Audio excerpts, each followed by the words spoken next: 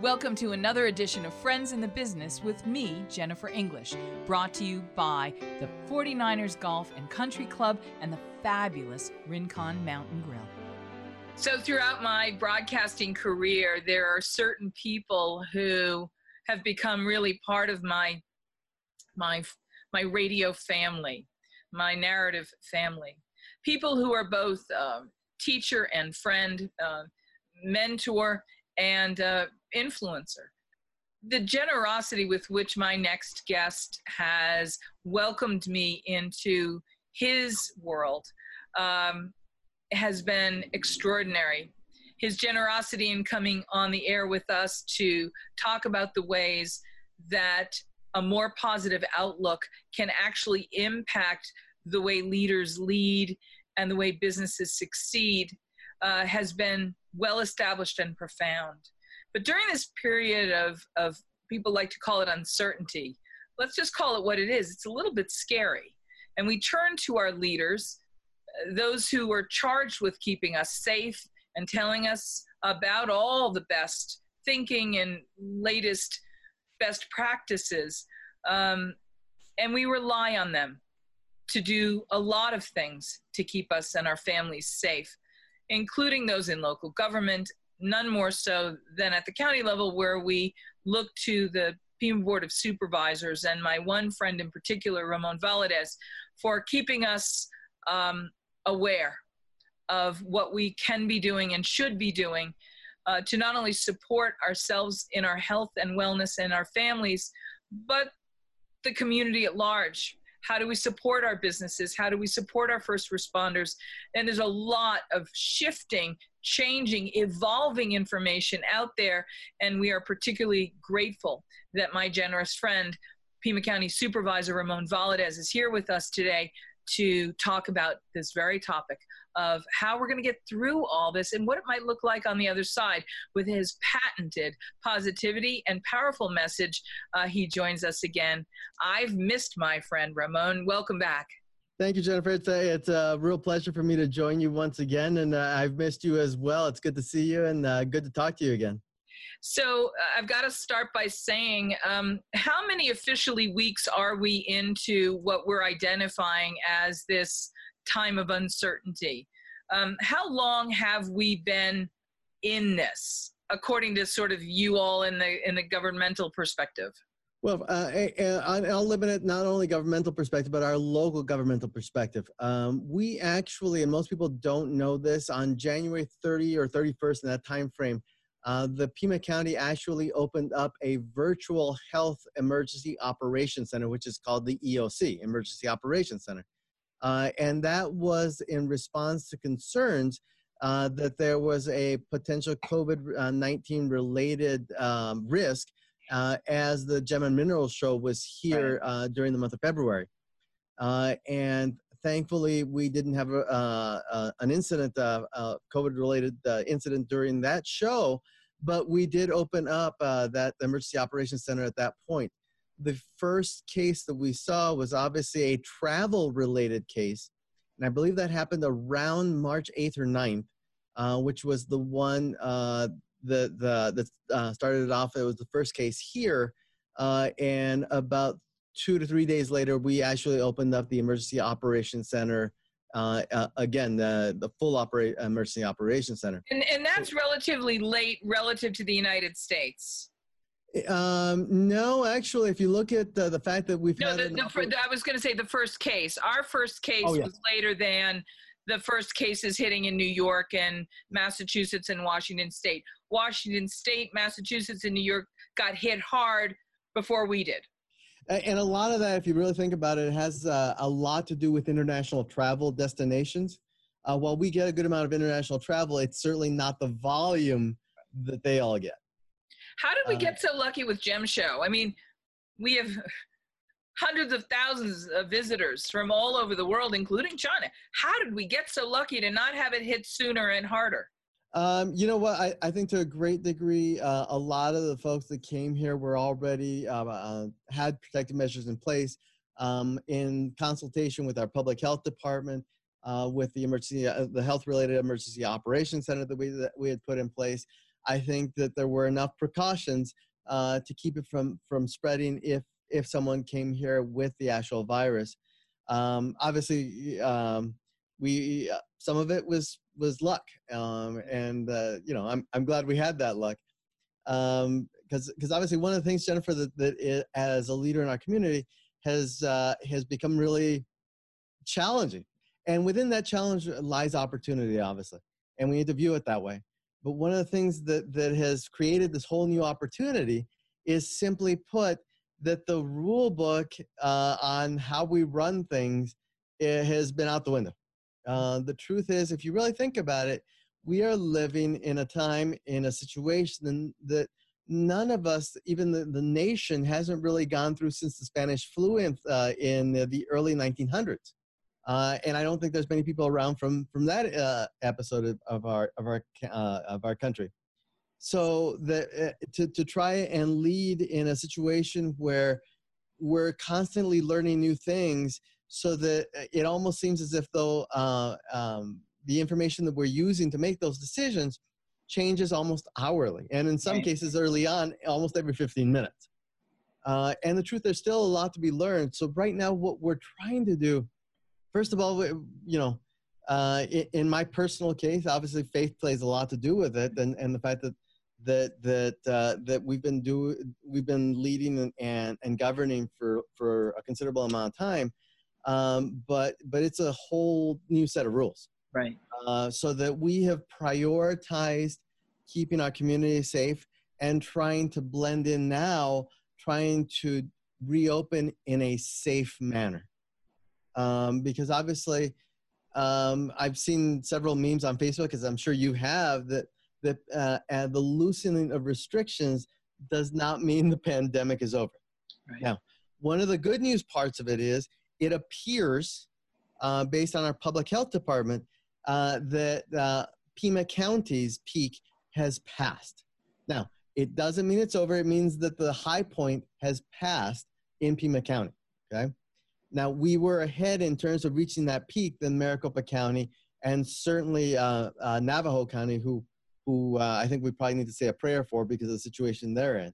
So we can see, but just because we're relaxing some of those restrictions nationally and throughout the state, you've heard it from the governor repeatedly. He has gone on record and said, hey, our dining experience isn't going to be the same, so don't expect it to be the same as it was before. Right. And he's not even sure if it's ever going to be the same. He said again, over and over, vulnerable populations need to continue the safe public health safety measures. And frankly, I think we all need to. When you look at even the board meetings that we're having right now, we've usually got at least 2 board members who are attending virtually. Mm-hmm. I'm wearing a mask even on the dais. Tomorrow is our tentative budget adoption for Pima County, and this is the first time that we've opened it back up to the public. But again, we're asking them to go through a wellness check, wear a mask, and we're going to have them sanitize their hands before they go into the room. The chairs where they can sit are labeled that they can sit and not sit, so that we make sure that there is physical distancing in place as well. So we need to continue, especially when you're talking about masks. Masks aren't as protective for the wearer. They're to protect everyone else from any microbe or bacteria or virus that we may be carrying. Because someone could be a carrier and not be sick themselves. Right now, from the nearest information that we have, is that a high percentage of carriers can be asymptomatic. Wow. That means they don't have any symptoms, but they're still contagious. Pima County Supervisor Ramon Valadez is with us, and I have to wonder, among the thousands of challenges that this moment in time has brought forward, what has been something that has really challenged you, that you would identify as one of the more significant challenges that we face as a community, as a family, really, in Pima County? If you think about it, I've already mentioned it a little bit, the constant change of information, the constant understanding of the science and the medicine related to the virus, constant changing of what is available, what is not, the constant changing of what information we've got and what information we don't. In truth, at one point I called one of my mentors up, and he was one of my mentors when I was in the legislature. He was a colleague there. He was my caucus leader. And I said, hey, how are we supposed to lead when we have a certain set of information, but 15 minutes later, it's different? I said, and my exact words to him were, I've got two things to lead with: instinct and faith. Now, obviously, I can do that, but it's, I'm an engineer by education, which means I like to do things a little bit more informationally based. So part of the challenge has been that we're learning as we're developing. You may have heard the video that I did on the nine criteria of coming out of and unwinding the public health measures that we have in place. Obviously, we're accelerating a little bit as a result of the governor's order. But we adopted last week standards for gyms and restaurants and pools and other public areas. And those were drafted specifically with the intent of not conflicting with the governor's order, because we obviously have to follow it. But again, our intent there is simply to provide guidance for those businesses and those organizations. And our ultimate goal has to be to keep our public safe. Right. Look, pandemic's not over. The virus is still contagious. The virus is still out there. Now, we are loosening our restrictions simply because our community has been very good, by and large, about following those public health standards. But we still need to have physical separation. Honestly, we should probably all be wearing masks if we can for a little while longer, still at least, to protect our vulnerable population. Right. If you spit in one of the CDC health conditions, or age, or you have a vulnerable person in your household, again, don't go out where you don't have to, right? And protect yourself when you do. Treat anybody you meet as a potential carrier, and treat yourself as a potential carrier when you're dealing with other people as well. Because I don't think any of us want to get people sick. I've been fortunate to have been given access to several conversations, interviews, and webinars on these topics as you have. But some of the statistics that have emerged include that there are 15 million people employed in the hospitality industry nationally, but that 1 in 4 new unemployment claims was coming from the hospitality, a full 25%. That's going to apply across the board. And in a community like Tucson, Arizona, that is a travel destination, that's a service industry community, as well as healthcare and technology. But that we really do rely on our resorts and our restaurants. And with that impacted as significantly as we have been, we have to do two things with data. And I know you're a data guy. And I know that when you talk about being a decision maker in both faith and instinct, you also, the third part of your triangle is always data. You can't have the decision triangle not include the data as well as, your faith and your information. Talk for me about the fact that the restaurant and hospitality industry has been hit particularly hard. And what are the up-to-date numbers that you're hearing about how our business has been impacted and how our friends in the business have been challenged? I'll tell you what, and I can speak from having had some of those conversations with some of the folks in the industry itself, particularly the restaurant industry. What they were seeing the first week of the stay-at-home order, where obviously it was only drive-through and carry out or takeout, they were seeing a drop in volume to maybe 6 to 7% of where they were prior. They obviously, part of that has changed a little bit with the governor's order, in that has allowed the dine-in service. But last week during the week, and obviously the heavy dining was probably going to be during the weekends, but during the week, they saw double that, but that's still, 12 to 14% of what they were doing previously. And if you know better than I do even, that particularly when you're talking about the restaurant industry, the margin is small. So they are being hit particularly hard, and particularly those that are not chain, those local restaurants, I worry for them considerably because, uh, part of the belief has been, okay, we're opening the doors, our problems are solved. The truth is, there's a second component to that. I talked about the conditions that we put in place last week. There were 17 recommendations for restaurants that we put into regulations. Well, temporary regulations during the emergency period. And when we did a survey, we had almost 10,000 people respond to one survey. Wow. Yeah, so you appreciate how hard it is to get 10,000 people to reply to a survey. And of those 17 issues, almost every one of them was rated as extremely important. Yeah. So that leads to the second component, because you can open your doors and therefore create the supply of a dine-in experience. Right. But the second component is there a demand, which means your public, your customers feel safe going to dine out.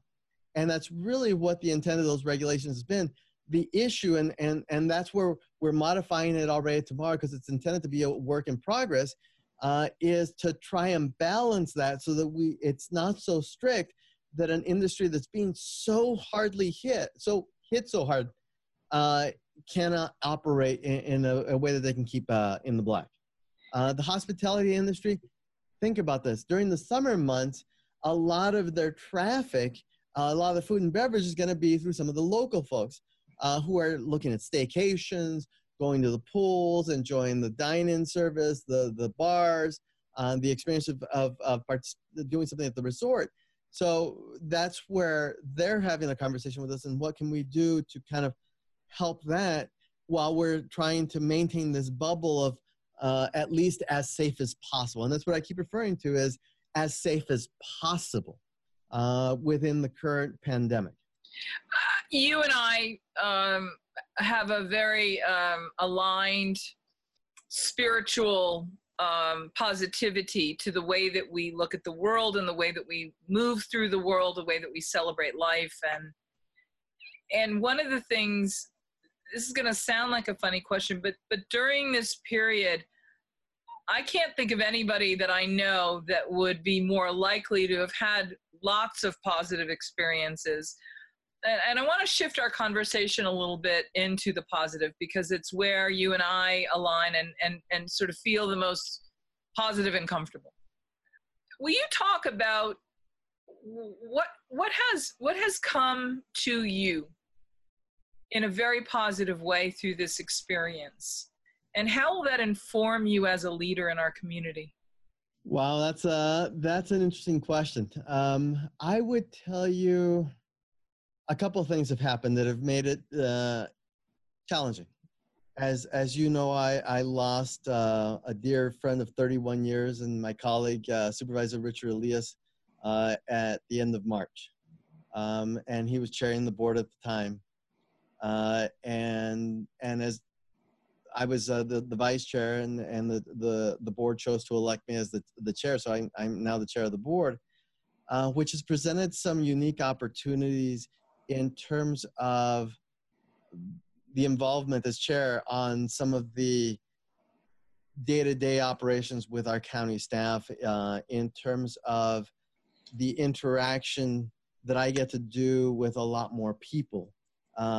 Because obviously as the chair, you don't have any additional powers than any of your other colleagues, but usually when it comes to making statements, when it comes to talking to the press, when it comes to doing those things, you're expected to step up and do those things. And one of the things that I have found, and I learned this from my friend, the mayor of Tucson, Regina Romero, and obviously Adelita Grijalva has also chimed in on that one. Those two have been very, very good with me and pushing me in that direction, is the opportunity to really pass on that, yes, this is a challenge, but we are bigger than this challenge.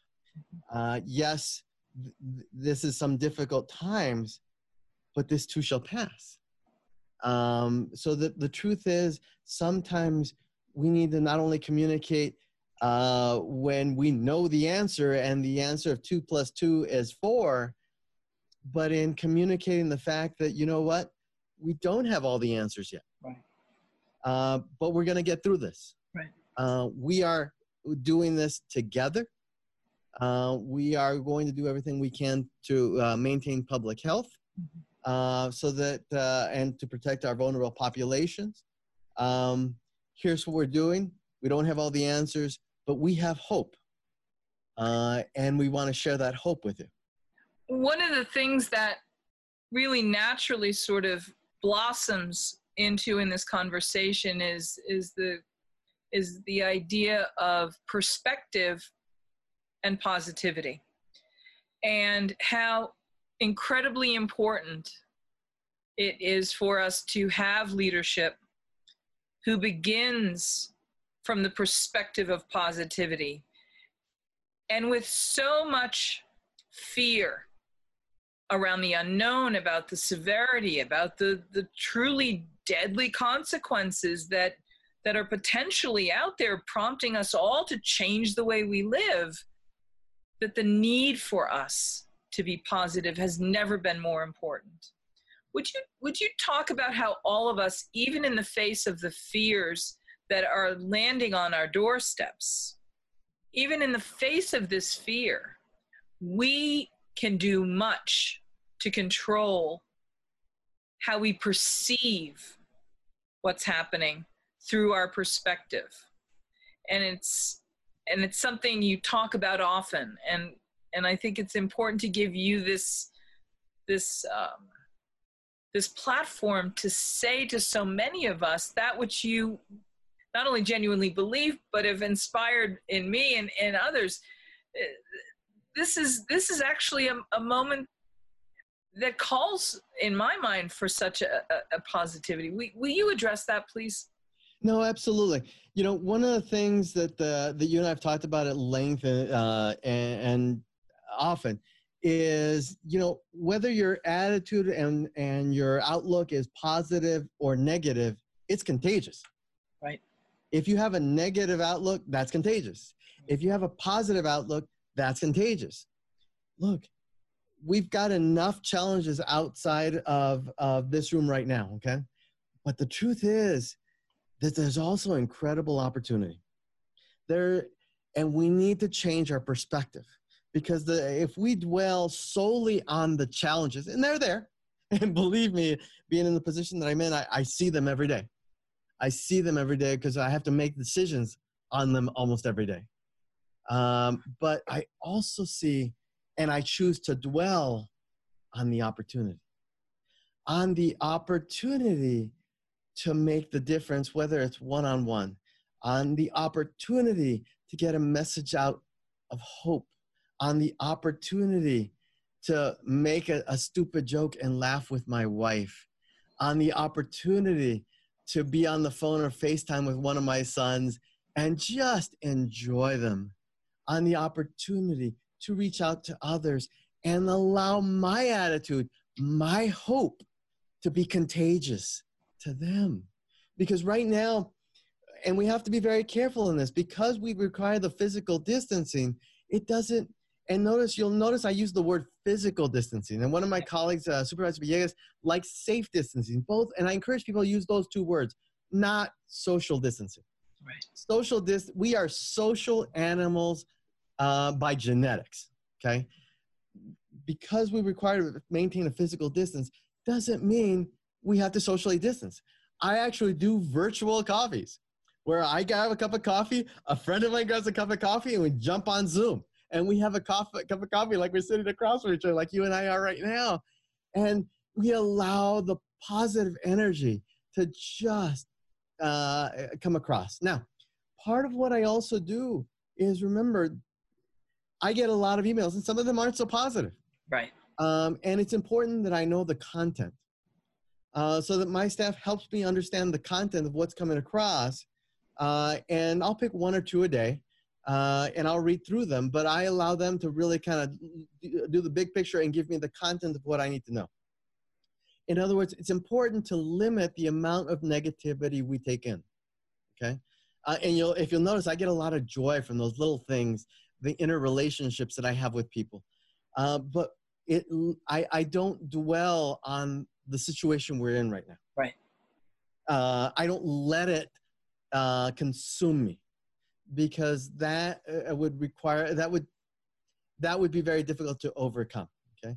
I read a lot of positive things.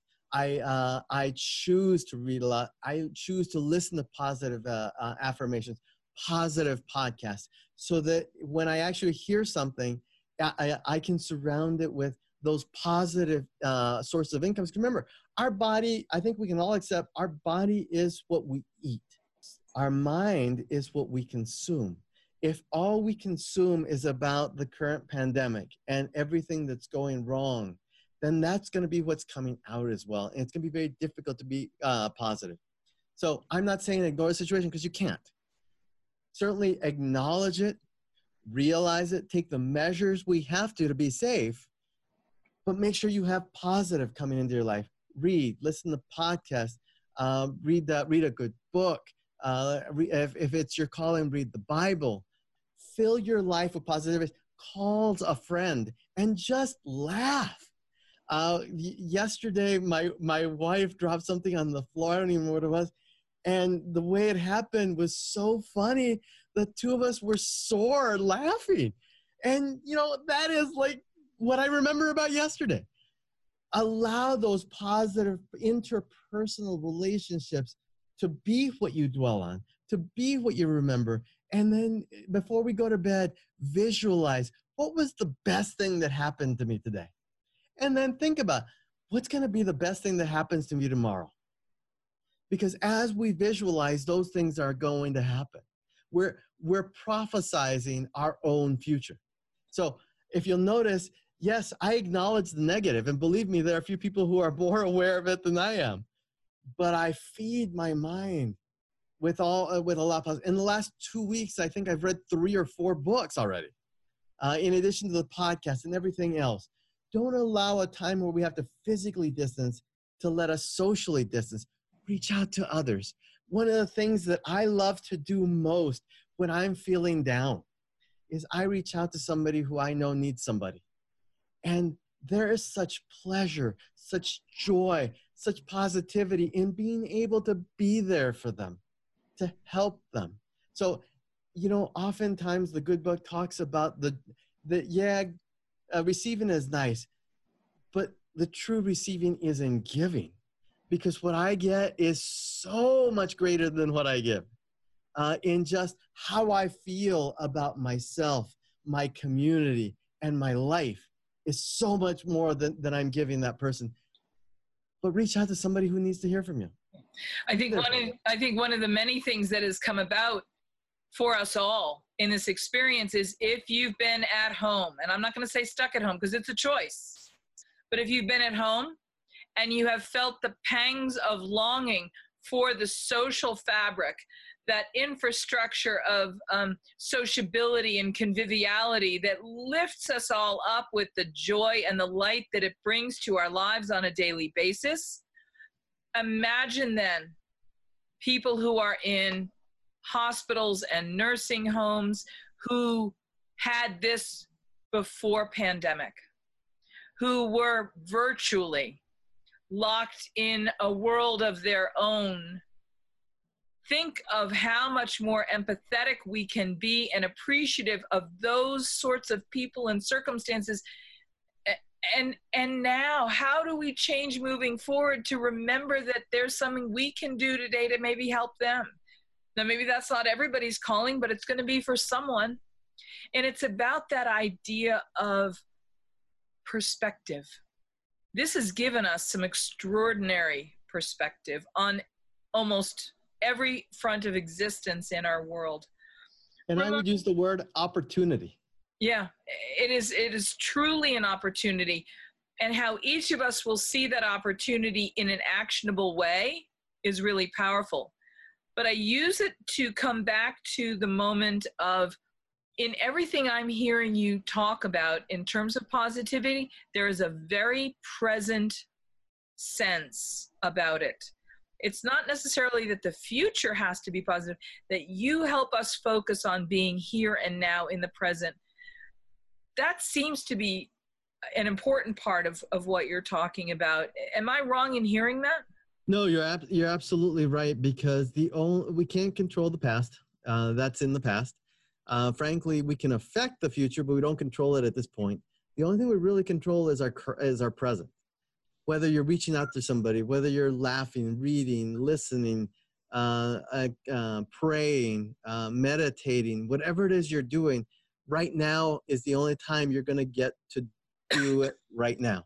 Right. So it's important that what we're doing is perspective shifting from the challenge to the opportunity, because the opportunities are great.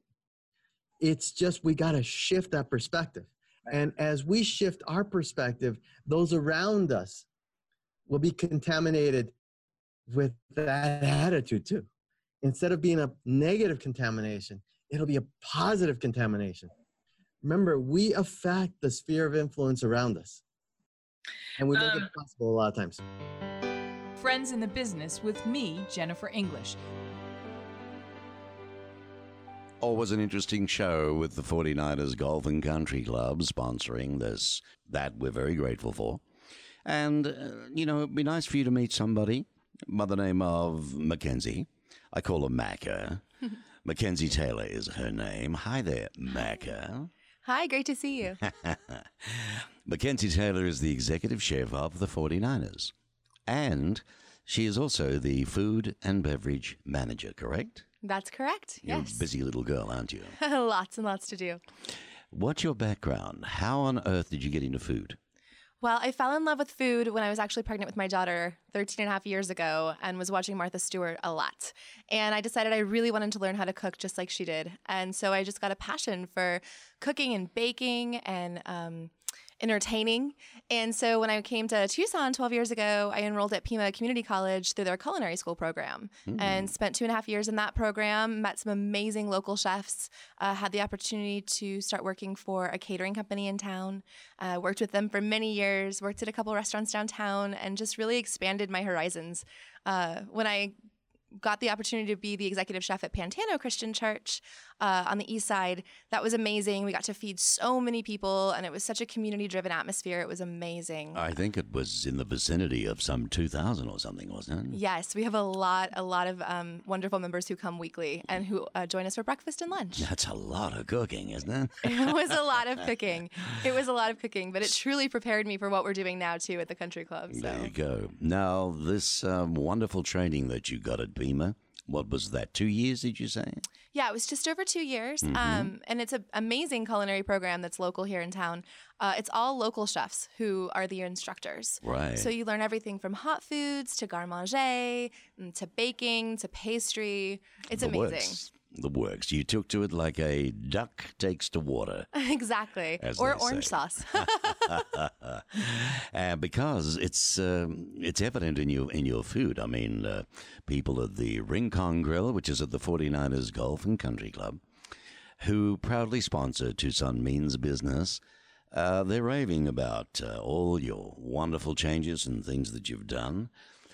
So I think you learnt with a passion, and I think it's part of you. It's just who you are, yes? Thank you. Yes. Yeah. The passion definitely radiates. I always say if you don't have passion in the kitchen, get out because it is too hot and crazy in there if you're not doing what you love. Exactly. And although, you're regarded as back of house because as executive chef, you're teaching and training and also overseeing the other chefs and other people in what we call the kitchen area and so on. But you're also front of house, aren't you, with your other role?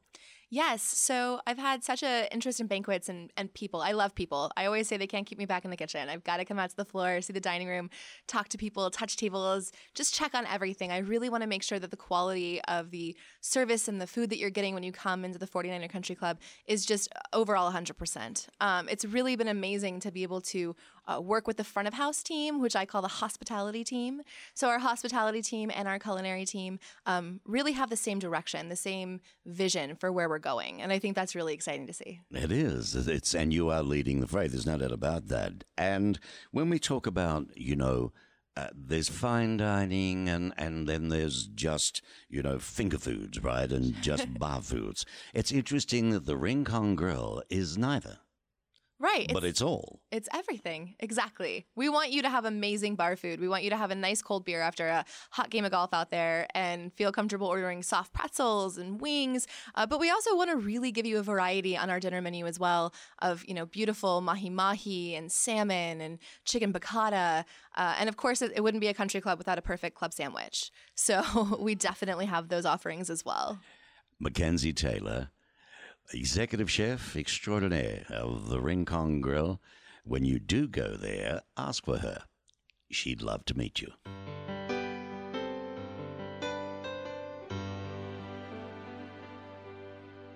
We're not talking about business per se, but the fact is that when we have this conversation, we are absolutely talking about business and not any one industry, although we did mention the hospitality industry being particularly important to the Tucson economy and culture. But the fact remains that we are talking about every industry and we are talking about every business. How do you see in your role with the Board of Supervisors business responding in inspiring ways? Because now in your role as chairman, you are getting to interface and respond to and see the best practices and the best angels among us emerging in these times. Can you share a few stories of some of the really powerful, positive things coming out of this moment in our business culture and community? I'll give you an example of a couple of ones that come to mind right off the top. We had, obviously, one of the great challenges in this whole situation has been personal protective equipment. In a lot of cases, gowns or protective coverings. So that we had a local company who is in the aerospace industry who now is manufacturing gowns for healthcare workers. Oh, wow. Because we couldn't get them. We have another local business who is in the 5G space in terms of basically radio communications or the next generation of cell phones. And they got some PPE monies and wanted to do something important and good for the world. And so they're working with a company in Mexico, and they are within days at this point of getting licensed in Mexico, and they're providing the brains of the equipment for a very low-cost ventilator to help in Mexico. Wow. And so they're doing the final testing right now before they're doing, and obviously that's not something they had to do. Did it make business sense? It's questionable, but we see people stepping up. We see businesses stepping up. And over, we see a lot of cases. One of the most wonderful things that we're doing is that we decided to do an essential workers campaign on social media. My office has. And so we ask people to recommend people who are essential workers who have been working throughout this entire time. And we ask them for their picture, and then we write a story about them. I mean, Jennifer, you know me, so I love doing that because you're recognizing people a lot of times for doing what they would have been doing anyway, but they're still doing it. And to give them thanks and gratitude and recognition. Again, it's about sharing that positive social experience. And now, you know what? How many times did that person go to work and feel unappreciated? Right. And then today, they're on social media streams being thanked by a local elected official and in large part by the entire community for doing their job because their job was so important. You used the word previously, opportunity, to define any manner of things that this moment in time has afforded us. Will you talk about the redefinition of opportunity in this moment in time?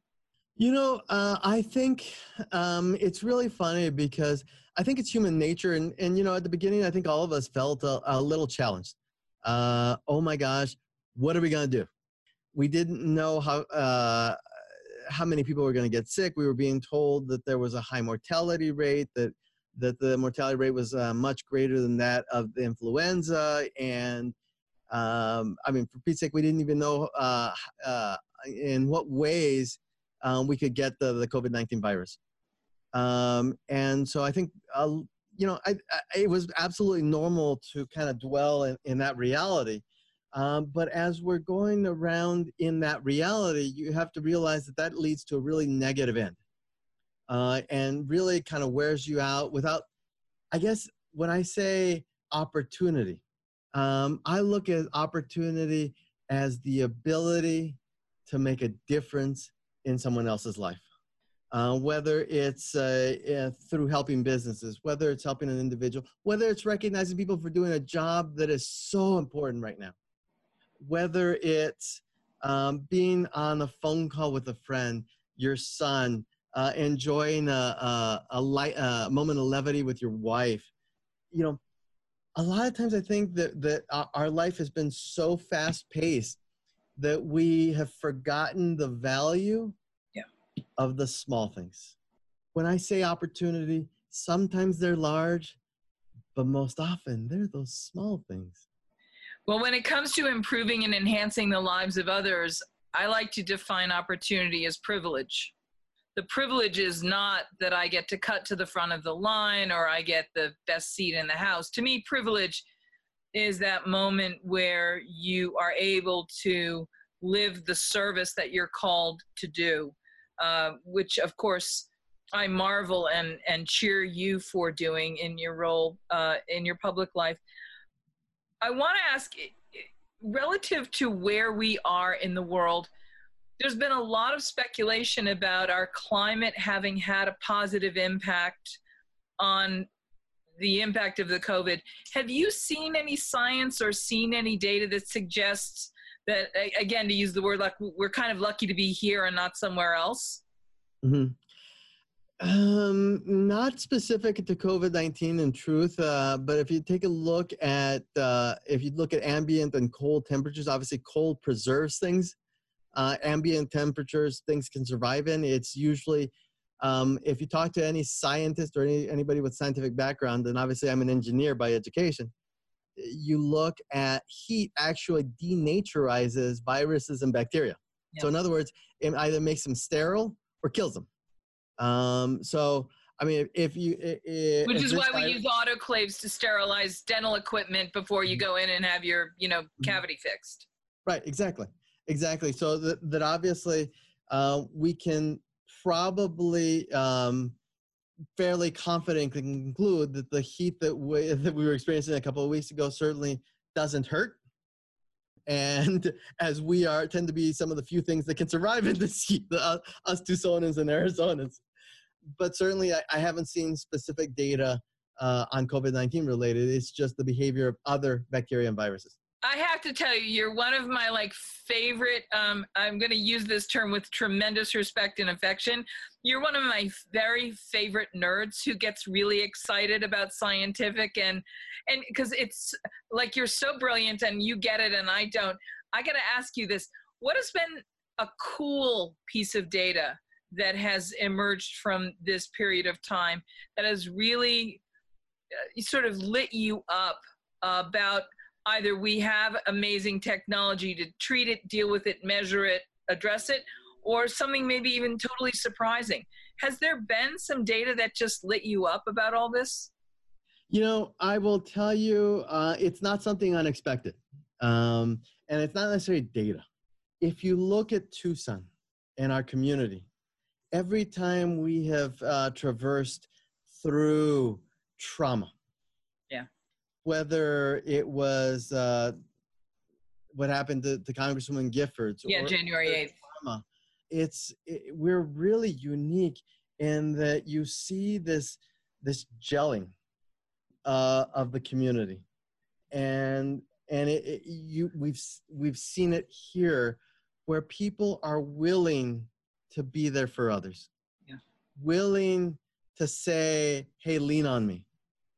Whether it's in supporting our healthcare community, whether it's in taking care of our vulnerable populations, whether it's in just showing up and doing your job that's so essential today. And if you didn't do it, other things were going to happen that weren't so positive. It's just, we see this gelling of this attitude. It's almost a spiritual. You and I have talked about our region kind of being this way. It's almost a spiritual coming together as we become part of the whole of what makes our community so wonderful. So it's not surprising, but it's been wonderful to see as well.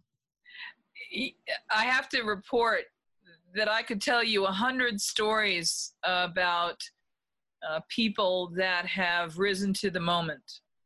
From the team at La Cocina downtown, preparing meals for displaced and out of work hospitality industry workers who didn't necessarily qualify for unemployment insurance, or that still have a job but only have a job maybe one day a week. That the family, Joe and Schneider and her family are feeding these people in the industry when they can't.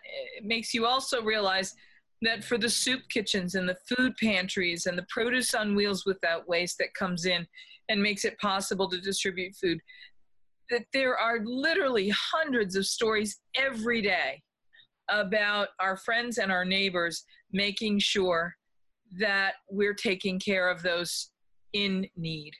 And because so many of us rely on the hospitality industry as that sort of first line of philanthropy. You know, we're having a little fundraiser at my son's school. Can you donate a gift certificate? Those are the restaurants that always are asked first and that always come through. Well, now all those waiters and waitresses and bartenders and busboys and dishwashers are without work, and we're all finding ways to help pay them back in a way for that which they've so happily donated to us and given to us. To me, those are the stories that are really articulate representations of who this place is and who we are as a people. And you know what? I mentioned earlier about the essential workers. If anyone knows of somebody who we can recognize, we'd love to recognize them. Just get us their name, information, and why we should recognize them, and just send it to dist2@pima.gov, and we'll be happy to and also how to communicate with them, by the way, so that we can get a picture and talk to them a little bit. So dist2@pima.gov? Yep. We'll put that up on our sites. I have to say that all of the first responders and then all of the county employees that I've encountered at the courthouse and anywhere and everywhere that are showing up and doing their job and doing it with respect and dignity. I just want to salute them all, and I'm sure there's no shortage of people being nominated for these honors. But if you know of any by name, please send them to us, and we'll be happy to recognize them. We've only got a minute left, and I'm so grateful for your time. I'm going to give you the last word. What do you want to leave us with? What do you want to say and share with us? You know, we talked about it a little bit, or considerably, in terms of that perspective, okay? It is easy to be consumed with what's going on. It is easy to be frightened, and it's okay. We're human beings. That's okay. There's nothing wrong with that. What we need to do is, there are people willing to help when you need the help. And when you don't need the help, reach out to somebody. Give them a call. Be on Zoom. In a time of physical distancing, let's not social distance. Let's understand the importance as human beings of the connection that we feel. Let's understand that Tucson and Pima County is a special place that connects us all together. And let's not only derive value, but great positivity and opportunity for the future from those energies. I could talk to you all day. I wish we had more time. I don't want it to be so long between our last visit and our next. Thank you for everything you're doing. And I want to say particularly, because we haven't had you on the air with us since the loss of Supervisor Elias, would you just, in the minute or so that we do have left, would you just talk about that extraordinary leader and man of character? Richard was a man of very strong and passionate beliefs, who actually was a warrior for those many beliefs. And whether or not you agreed with him or not, you certainly admired him for both being willing to step up, fill the gap, and fight for those and what he believed in. He was a man who was not only a community leader, but a husband, a father, and a brother. I still have 3 recordings from when he left them on my voicemail that I haven't gotten rid of, and I played it for some of my colleagues. And every time I think about Richard, as you can tell, I'm about ready to just start laughing, because we were friends for 31 years. And when I talked to his brother, I said to him, or his brother told me, he says, he always thought of you as a brother. I said, I know, Albert. And I said, and we fought like brothers sometimes, but what that meant is that you were always going to forgive each other, and you always had each other's back. And so this is, as I said, a brother, a father, a husband, a leader, a warrior, a very man of strong convictions, somebody that I had the honor of knowing and working with well for many, many years, who I miss, but who I celebrate every time I laugh at those stupid memories that I've talked about making. And that's the value of those memories that I'm suggesting that we all use as opportunities, because I laugh every time I think about Supervisor Richard Elias, because we have so many memories of dumb things we did, or jokes that we told, or bad jokes that he told on days that nobody else laughed at. How do you not laugh at what he contributed to my life and be thankful for them? Sounds like you're describing joy. Yep. And that's what we need to seek in this time with each other. Holding the beacon, that joyful beacon from that leadership position which you now hold. I hope that everyone can see the light from that torch that you're holding up for us, and that may the next days, weeks, and potentially months to come, as we continue to, I don't want to say battle, but experience and rise to the challenge of this moment. I want to thank you for holding that up and making it possible for us to remember and to keep the faith that there is in fact joy, and that we are all in this together. And I don't know if I say that, Romo, is it more important to focus on the us or the together? What part of all in this together do you think is most important? The this or the together piece? Together. We are social by definition, by genetics, by who we are. Together, we're in this together. Yeah. We will get out of this together. We will have hope together. We will continue our faith together. And when this is over, we will be better together. Thank you very much, my friend. It's been good to have you with me. Thank you, Jennifer. It's wonderful to see you again and to be with you. Thanks to the 49ers and the Rincon Grill, we trust you enjoyed Friends in the Business with Jennifer English.